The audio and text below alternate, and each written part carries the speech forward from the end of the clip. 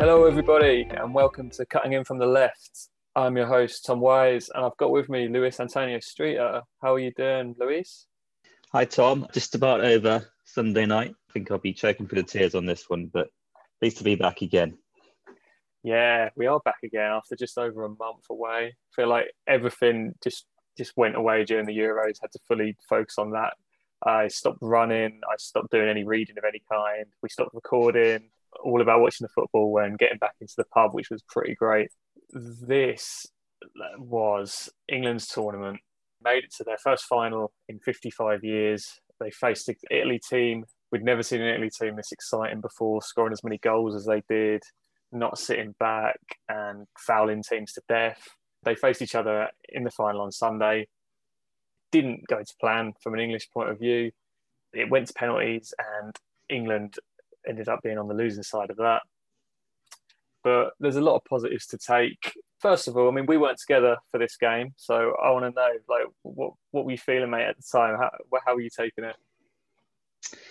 I think, well, obviously during the match itself, really excited. The build-up I thought was great. I mean, obviously some people kind of reported on the unsavoury scenes around Wembley and other places, but to be honest, like being at the pub we were at least in terms of the atmosphere, it was really lively, really great. But everyone was really kind of friendly and welcoming as well. There was no kind of bad blood or anything, which is great to see too. And then obviously, I think through the match, what a great start. I think everyone, went mad on the Shaw goal.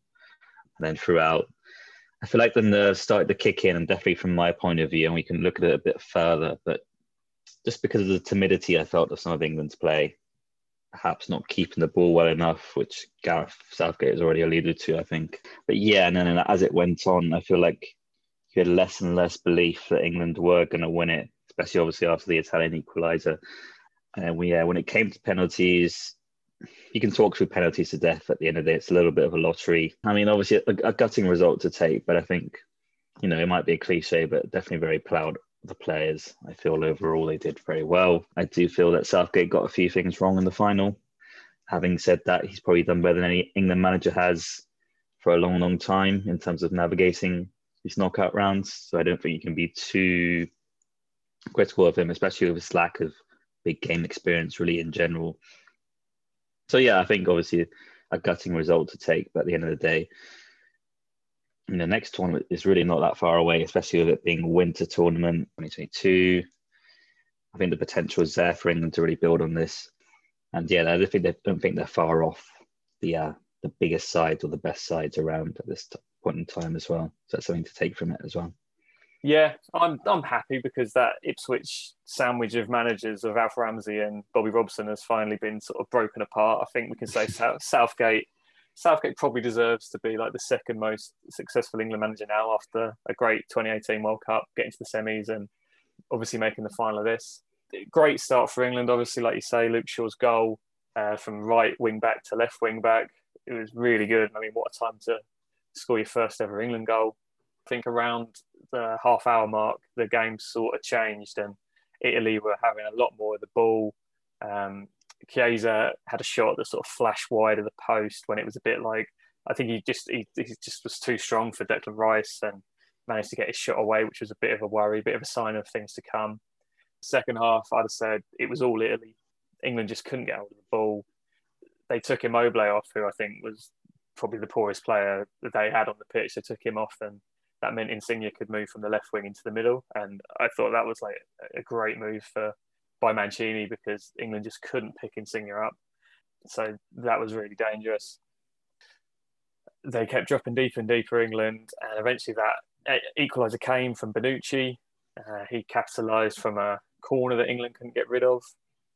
Then England finally made a change. They went from this 3-4-3, which I don't think was working. I don't think anyone thought was working, to a 4-3-3. Got Saka on. Henderson came on for Rice. I thought extra time England looked a little bit better. I thought Grealish probably came on a bit late. I think he should have come on at the start of extra time or even before that during the normal time. And then bringing Sancho and Rashford on in the 120th minute just for penalties. Like you say, like we could talk about penalties till the cows come home, but I think to put two lads on who have barely kicked a ball this tournament, it just seemed kind of strange. But he had his reasons, and he did say that they were his five takers. So I guess you can't really argue with that, can you? Yeah, I think if he was going to do that, I think he should have brought them on earlier, let them get a few touches under their belt. So I really don't think someone coming on cold to take penalties is the right approach. I don't think bringing on players to take penalties full stop is necessarily a good idea.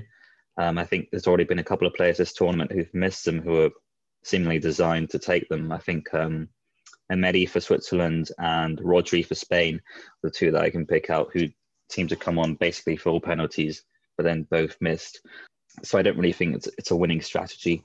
I think you just stick with players who have kind of been on the pitch. They're bloodied. Even if they're a bit tired, I think it makes more sense to have someone there that's a little bit tired but can still obviously walk up to a penalty spot and put a penalty away, as opposed to someone who's coming in clean for fresh to the game. And yeah, it's almost overthinking it a little bit because they know they've been brought on to do this one thing. And I don't think that's going to necessarily help them in terms of pressure as well. So yeah, I don't really think it was the right move. But obviously, hindsight is 2020 as well. It had pulled it off. We'd have been praising him for those subs. I thought there was some interesting discussion about penalty shootouts in general. I mean, obviously, it can come across as a little bit of a bitter loser thing when talking about shootouts, having just lost one and say, oh, we should maybe amend them or get rid of them. I think for a while, people have been talking about introducing the ABBA system where you don't just have one team which always takes first, which is statistically proven to be quite a big advantage. I think there's a study, and I know I think it's Ben Littleton on Twitter who kind of posts about this quite a lot. He has a study in terms of, I think 60% of the time, the team who kicks first wins, which is, statistically a very big advantage to have. And that's just off a flip of a coin, basically. So it does strike me that it's not quite the fairest system. And I noticed some, for example, followers of American sports were saying it would be a little bit strange if an NBA playoff final was decided through a free throw competition. It would be sort of the equivalent. So yeah, maybe that is something that they could look at in terms of amending that a little bit or thinking about alternatives. It does seem a little bit unfair to the players as well who miss a penalty when so much of it is down to inches as well, as you saw with Rashford's penalty, which could have been a great pen. It wasn't really for a couple of inches. So something to think about, I think. I don't think you can say that Italy didn't deserve to win the final. I thought they were the better team. Whether they're overwhelmingly the best team of the tournament, I think there were some narratives coming out about that, but I don't think they were overall particularly impressive against some of the bigger sides. I thought Spain outplayed them in the semi-final, for instance. I mean, they did enough, and they have that winning mentality, which I think exemplified in Bonucci and Chiellini. And they're not going to care what everyone else thinks about their style of play or their physicality or staying down on the floor like Immobile did when he was looking to get a pen and getting straight back up. I mean, they do what they need to do to win. And, you can't really fault them for that. Yeah, I think this Italy team, if it was anyone but England in the final, I think a lot of neutrals would have been supporting Italy, really, because although, like you say, they didn't necessarily take the better teams apart, they were just so good in the group stage. Those first two games, winning them both 3-0. I think they scored 7 goals overall in their 3 games, didn't let any in. Like, they were so good to watch. And I think the fact that we're so used to an Italy team that is just so turgid and dirty, and it was like a breath of fresh air, really. And I do think Mancini is a bit of a legend, really. I think his time at Man City, his time at Leicester, I think he came across really well over here. So there is a little bit of, he's just cool. Those suit jackets as well. I mean, they deserve to win. They deserve to win something for that alone. They just did what was necessary in this game. That Chiellini tug on Bukayo Saka, it's just, as people that, like, we watch football obviously very regularly, and nothing against people that are just getting into football or like they really enjoyed this tournament and they don't really have a club or anything like that. But there were some very funny takes on social media about like how this should be like a red card, like banned for life, lock him away, throw away the key sort of thing. I think as people that are very into their football, like, I just can't help but be like, wow, that is like an amazing piece of like tactical fouling. I don't know what you think. Yeah, I mean, obviously after like 8 pints on Sunday, you're like, send them off. He's dirty, banned for life. But when you wake up in the cold light of day, I mean, it's a yellow card that he's pulled him back. It's obviously very cynical, but it's what you got to do in that situation. I mean, you can't really fault him for it as a defender. And that exemplifies the winning mentality, as I said. I mean, you always see that with the great, in particular, I would say probably the Italian, the Argentinian teams who know how to have that extra little sort of niggling sort of aggressiveness, but not quite enough to catch the ref's attention in a way that you're going to get sent off for it. And that's the dividing line between winners and losers a lot of the time. So yeah, I mean, it's not a red card. No, I'm glad you said that. Chiellini, Bonucci, for two pretty old stages now, like they played so well. I thought Emerson having to come in at left wing back for Spinazzola, who, you know, for me was up there as one of the players of the tournament before he got injured. I think Emerson played really well, both in the semi and in the final. Obviously, Jorginho's had like the year of his career, pretty much, winning the Champions League and the Euros now. Although, what did you think about his foul in extra time? Like, do you think that was a red? Again, I don't think it's not really a red card. I would say a little bit more borderline, probably that one, and the Chiellini one. But yeah, I would lean on the side of saying it's not a red card. To me, it didn't seem that he wasn't putting all his weight down. So, you know, he was sort of he was in an awkward position, and that weren't really a red, to be honest. I think it just depended what state you were in Sunday night. Like, you were obviously at the pub, like you say, several pints deep. So I could see why like you'd have taken it worse than me. But I was at home and I'd had a few cans, and it was almost like as soon as Italy won the shootout, it was just a bit like, well, I just thought they played really well. I couldn't really fault England. I thought when they went out in 2018 of the World Cup, it was a bit like, this is the closest they've ever got or ever will get in my lifetime, sort of thing. Whereas because the World Cup is only like 18 months away or whatever, I think this England team's going to do well, and I think they can continue to do well. I don't see this as like the end of the journey or anything. Like, most of these players will probably be in the World Cup squad next year, plus a couple others, maybe minus the likes of, a Kyle Walker or somebody like that, considering we have about 400 right backs. I didn't almost take it as hard as I should have, but yeah, it was an interesting game. Yeah, for sure. And I think just looking back the next day, it was probably more bittersweet than sort of complete sort of sadness or depression or anything like that. I think it would be different, as you say, if it felt like it was the end of a run. But because all the players are so young, really, I mean, one of the youngest squads in the whole tournament, you don't feel like it was the end of something, but, it could really be kind of springing water to do even better. And you got players like Jude Bellingham, who didn't have too many minutes this tournament, but when he did, he impressed. He's definitely one for the future, and you got other players coming through who can join him. So yeah, there's a lot to look forward to in the plans. Better give a couple of minutes to the awful abuse that Sancho, Saka, Rashford suffered after missing their penalties. I know it's something that we've talked at in length before, like several episodes, but I've seen like either a Change UK or a government petition flying around about how we need to bring in identification and stuff like this. And I know it all means well, but it just kind of makes me cringe a little bit, because it's just a terrible, terrible idea. Tell everyone why this is such a terrible idea. I mean, it's one word, Facebook. I mean, Facebook is probably the most racist social media platform out there. And I mean, everyone's got their own name on there with their picture of their kids and their dog. And they're saying stuff, like, go home or send them back. And it's like, anonymity isn't the issue here. These opinions exist in society, and these are people who, I mean, there was that, I think, guy who worked for Savills, sort of the real estate agents, was kind of called out for it specifically. And then they put out sort of a Mickey Mouse statement saying he might have been hacked. I don't think he was hacked sort of 5 minutes after the match to post that. It seems like a big coincidence to me. We've emphasized the point, and it's been emphasized, probably much better by other people much smarter than me. It's an overall society issue. You can't tackle it by tackling social media. You can't tackle it by tackling football. You've got to look at the wider trends in society, the material trends, and look who's encouraging the media. I mean, it's not the social media where these opinions are sort of disseminated in a form that really appeals to, for example, older people in general who receive their media from The Sun or the Daily Mail or any number of other kind of tabloid newspapers or other types of newspapers, indeed, who spread these opinions and have done so for decades with impunity, without any really regulatory oversight.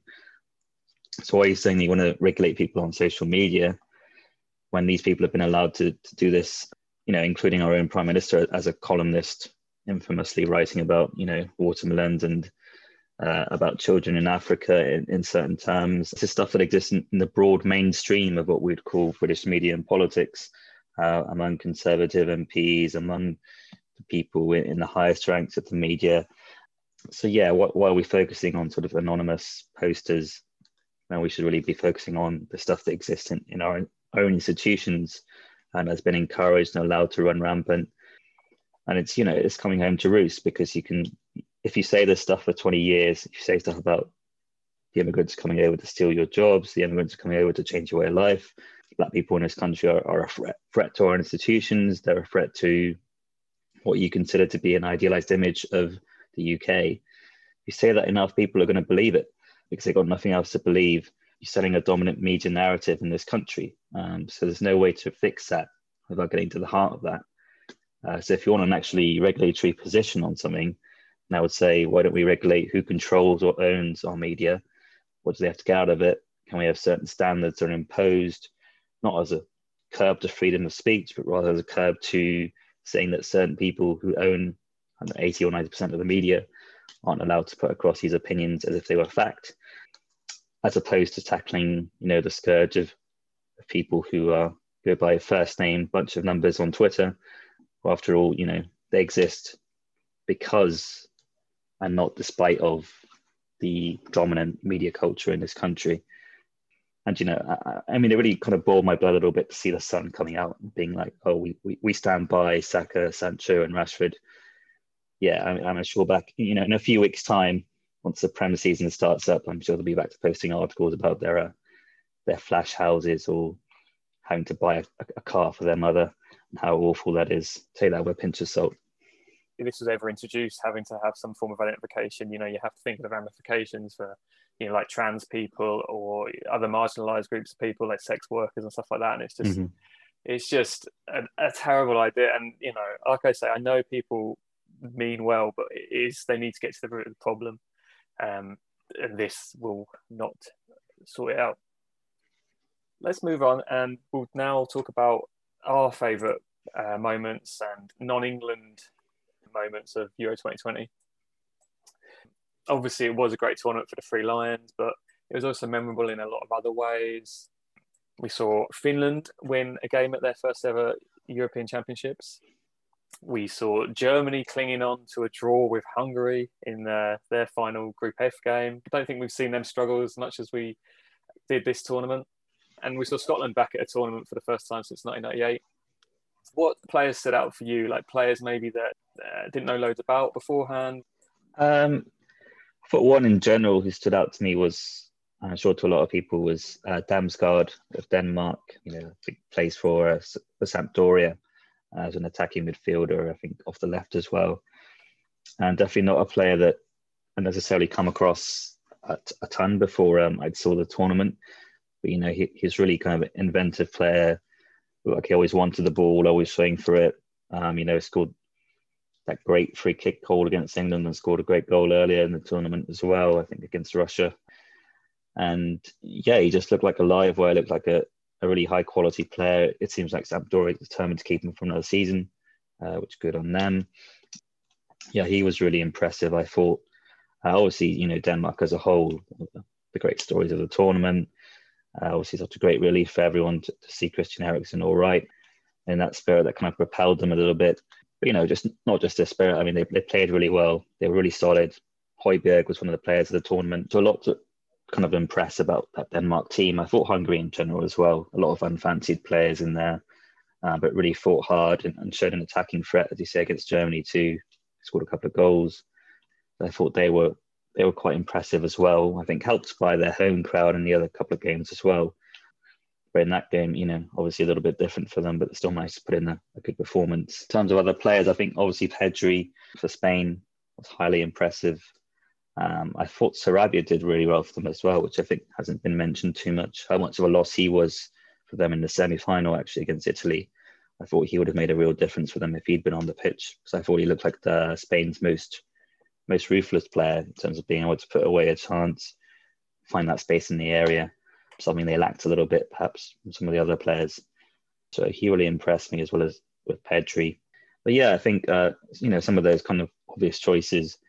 But I think definitely a myriad of players really you could look at and say perhaps clubs in Europe will be looking at them, trying to snap them up, see who's playing well.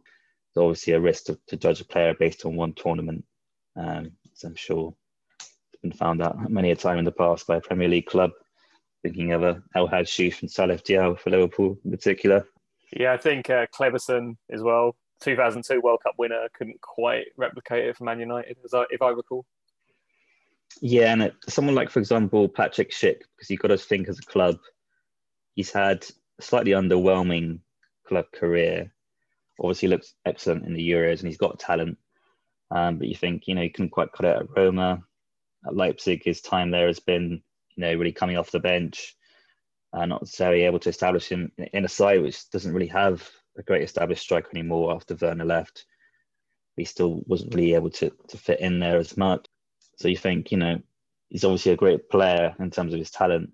He can do it, he can turn it on. Do you really trust him as a club to spend 30 million on him? It was probably his price after a good Euros. So it's a tricky decision to make, but perhaps, you should think less about that in a sense and just think about, enjoying a great player's performance in an international tournament rather than thinking about their club transfer prospects, I suppose. Yeah, that's true. If you think of James Rodriguez, like Diego Forlan at past World Cups, like I don't think the transfers or moves they made after those tournaments, they ever really replicated the form they did over those summers. But Schick going to West Ham would just be the most West Ham thing ever, I think. And then him scoring, less than 10 goals or whatever next year. Denzel Dumfries was someone that I thought, the fullback for the Netherlands, I think he scored in the first 2 games. He looked really good. I think he's being linked with Everton at the minute, which I almost think he deserves something better than that, to be honest. Yeah, he looks really good. And someone who I think a lot of people would have thought was past it, I think Sergio Busquets deserves a mention, just for how well he played in that semi-final. Like, he completely controlled the midfield. And I've got to give it to you, mate. You did say that Spain would be going a lot further than a lot of people thought. Yeah, I thought they just had that technical quality there, and I think they very much showed it. Grateful if we don't talk about my other prediction of Turkey, given how poor they were. But I'm going to say their next tournament will be the one. I was talking earlier, and I said that whoever convinced the world that Turkey were the dark horses, I mean, what a beautiful job he did, because everybody thought that, didn't they? And they were just so bad. Yeah, I still don't really know what happened to them. They seem to just mentally collapse.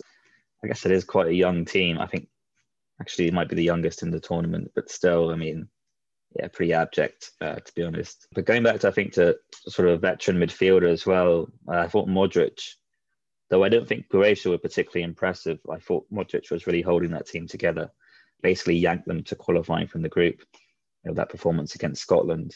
So I thought he was really kind of an example of what a midfielder can do to just take their team across the finish line, get them as far as he did at least. So yeah, I thought he was quite impressive, which, as you're saying about Busquets, a lot of people perhaps thought he was a bit over the hill by now. But I think at the age of, 35, 36, still very much capable. That goal against Scotland as well, the outside the foot one, was just beautiful. Like, one of my favourite goals of the tournament. Obviously, Schick's against Scotland was pretty mad. David Marshall diving into the net, made it even funnier. Damsgaard's couple of goals as well, which are very good. I really liked the Lewandowski header against Spain. I mean, that was just a good old-fashioned centre forwards header. Yeah, that was a good goal. Yeah, I thought a couple of the Spain sort of team goals as well, particularly against Slovakia, were quite nice. Yeah, it was about time, weren't it? They absolutely battered somebody after the couple of draws they had in their first 2 games. And the Morata's finish as well against Croatia, apologies, with his left foot. That was an excellent goal.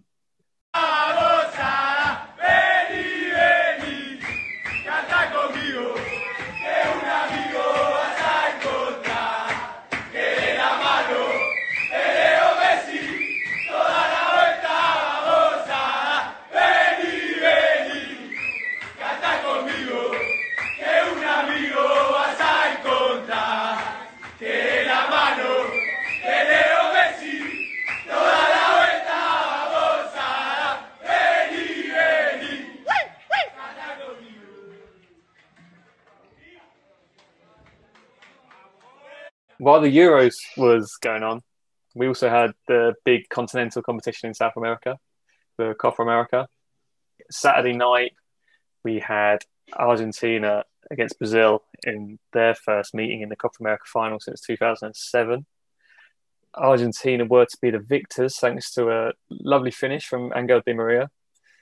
Defensive midfielder റോളിലാണ് ഇറങ്ങി വന്നിരിക്കുന്നത്. വീണ്ടും ഒരു long ball. Maria Di Maria Di Maria Di Maria ഓൺഹോൾ Di Maria 22ാം മിനിറ്റിൽ ബ്രസീലിന്റെ. Yeah, but there was some wild celebrations in Buenos Aires that I saw in the main square.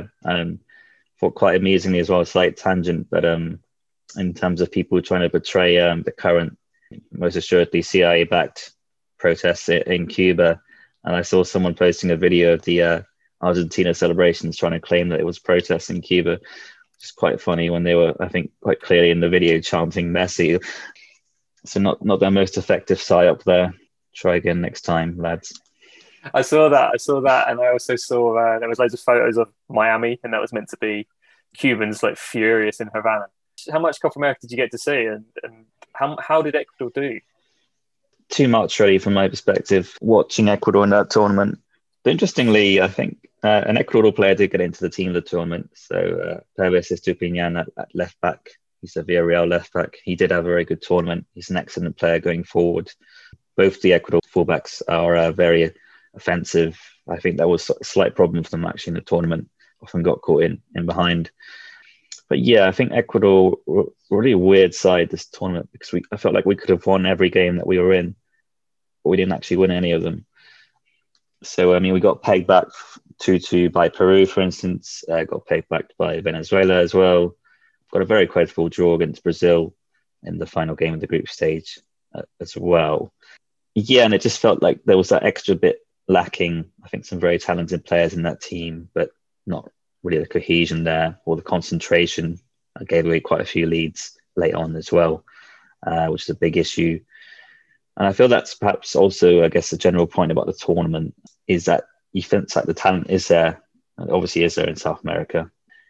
But when you look at the Euros, it just seems to be a lot more tactical cohesion and something about the general gameplay, which feels a lot more, I guess you'd say, polished. Probably helped by the quality of the pitches as well. I'd say definitely better in Europe. But also just that general sense that every side had a little bit more control and discipline and knew what they wanted to do with the ball, knew what they wanted to do off the ball in terms of their pressing as well. A little bit less haphazard. Not the sense there was someone in a position or two who was really not up to that level. You know, obviously Brazil and Argentina in the centre, slight cut above the other teams in the competition. Where do you feel like there is, unfortunately, that golfing class probably between the Euros and the Copa America, which makes it, you know, obviously it's still a spectacle and Argentina fans will be delighted to have won it, but it's not really quite at that same level of polish, certainly, probably of quality overall. Yeah, so this obviously was the Copa America that only got confirmed like in the couple of weeks before it was even kicking off, that it was even going to take place. You know, Brazil took over the reins after Argentina and Colombia couldn't do it. And yeah, I mean, I didn't watch as much as you. I saw a few games. I think for me, one of the biggest stories was obviously Ben Bertrand Diaz making his debut and scoring some goals for Chile. Obviously, he's a Blackburn Rovers striker. He was born in Stoke, but his mum's from Chile. Qualifies him for them.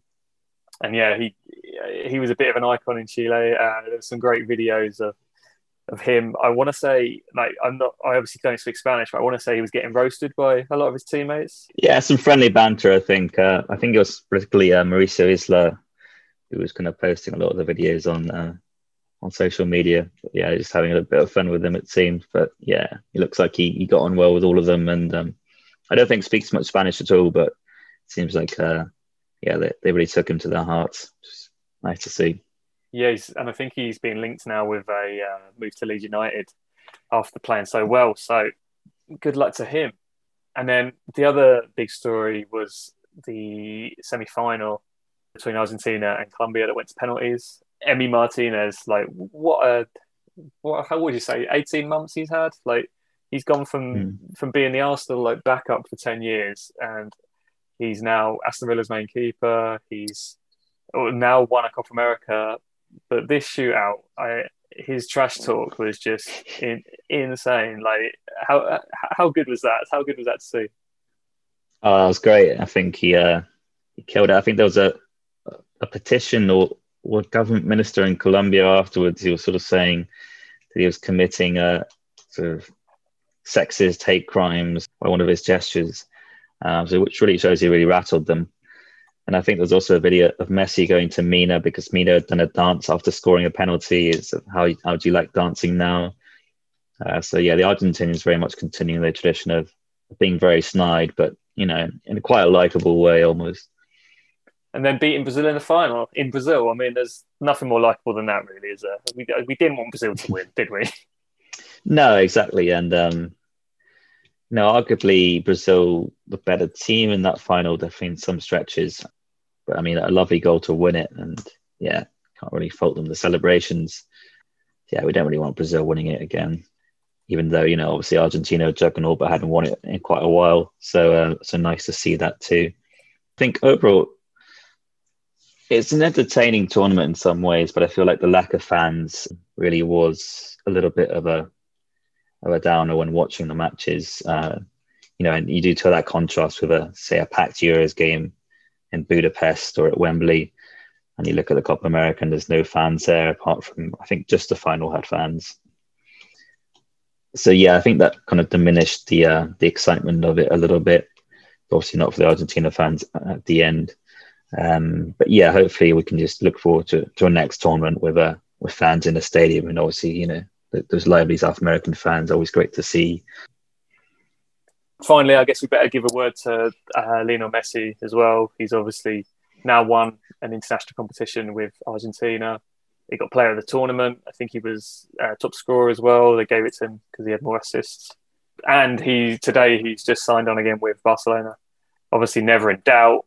Was never going to PSG or England, in my opinion. So yeah, he just keeps on going. Yeah, no, good for him. I mean, in some ways he can be an unlikable player with, the tax dodging and all the kind of things. But in a way, it's hard to hate him because he just plays the game with such an infectious, I'd say, enthusiasm and just the ability to conjure up such magic. You just have to love him. And I think, the only player they were saying that had the most goals, most assists, and one player of the tournament at any international tournament ever, which is very impressive in itself.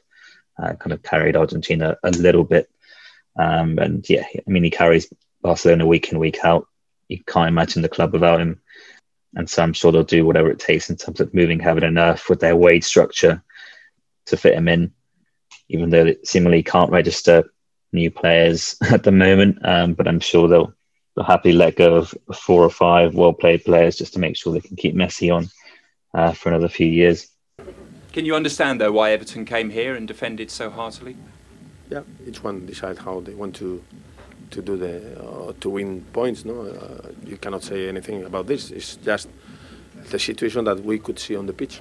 It's not new for your team, though, is it? A lot of teams come here to Anfield and defend. Why didn't you manage to break them down today? We were trying, but when you play with small clubs, always it's difficult. They play deep and they try to do the same. Only a month now until the Premier League kicks off. We're going to do our best to skirt around it because the Euros is just finished and we want to, chill out for a bit before having to get invested again in football. But there has been a few managerial reshuffles since we last published a podcast. The most high-profile one is probably Liverpool legend Rafa Benitez becoming head coach of Everton. I think a team he once called a small club. How do you feel about that, mate, as a Liverpool fan? To be honest, it's at the risk of sounding patronising to Everton. I don't really mean it that way, but I don't think I mind too much because I understand the reasons behind it. Obviously, he has his family living in the Wirral, in the general Merseyside area. I think he's got sort of kids at school there still even. You can understand that instinct to want to go back into, sort of kind of top level management, really. So it's hard to hold it against him.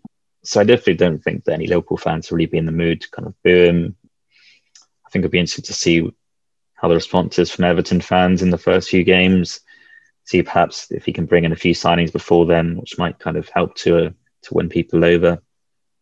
But yeah, more than anything, I'm just interesting to see how he does, what kind of system he implements, whether he kind of does something similar to what he did at Newcastle, whether he goes a bit back to what he did at perhaps Napoli or indeed Liverpool. So yeah, I think just really looking forward to see what he does. Obviously, I think there might be a bit of resentment if they win a derby against us. But I think apart from that, just happy for him. Wish him all the best, really. Other clubs, Roy Hodgson obviously retired from managing, left Crystal Palace at the end of last season. Patrick Vieira's coming in there now. I feel like a lot of people haven't really got a handle on what he's like as a manager. He's obviously a big name, he was a great player. He sort of did adequately at Nice. He's managed New York City before that as well. I think it's hard to gauge what he will do, and I think Palace might be in some trouble at the end of this season. I don't know what you think about that. They do have a lot of players whose contracts were expiring this summer, and I think in general, not surprisingly for a Hodgson side, had a lot of aging players, kind of needed a little bit of a rehaul their squad. I think they approached quite a few managers this summer from the sounds of it, who turned them down essentially because of that. It does seem like a team that's in flux. At the same time, it's an opportunity for a new manager to bring in quite a few new players. Whether Vieira's given the budget to do that, I don't know. But yeah, the instinct that I have, as well as you, is that they will probably struggle this season. I'm not sure I see Vieira really outperforming what that squad can do. So if they don't strengthen it significantly, I think that could be a big problem for them. Yeah, I just hope they finish below Norwich. That's what I'm thinking. I guess the most high-profile one was Tottenham Hotspur finally getting somebody to sign on the dotted line. They've taken Nuno Espirito Santo off of Wolves. Again, it'll be interesting to see what happens there, because it's obviously a Tottenham team where I'm not really sure what to expect from them. Like, will they be challenging for the Champions League? Will they be signing every Portuguese player they can, like Wolves did? I'm not sure what they'll be hoping for. It feels like a little bit of I'd argue not even a sideways, but even a backwards move. I mean, we did talk about how Mourinho is to some extent a waning force. He's not the manager he was. Even so, I don't think moving from Mourinho, and no offense to Ryan Mason, but he's never going to get that job permanently, to Nuno, that doesn't seem like an upwards move for a club like Spurs. It feels like Levy's gone to other options and they've turned him down, and he sort of said, he's a guy with good Premier League experience. Let's bring him in. I must say, I imagine for Wolves fans, for Spurs fans, very difficult to be excited about that appointment. With all the rumours floating around that they'll lose Kane as well, looks like it might be a bit of a disappointing summer for them. Obviously things can change, and they are well known for doing business at the end of windows as well. At the moment, you struggle to see them being able to challenge effectively for Champions League. Give it Giggsy to the end of the season. Thank you for coming on, Luis, my friend. I hope you soon get over England's defeat last weekend. Thanks, Tom. A pleasure as always, and helps to alleviate some of the pain. That is good to hear. Thank you for listening, and we will be back very soon.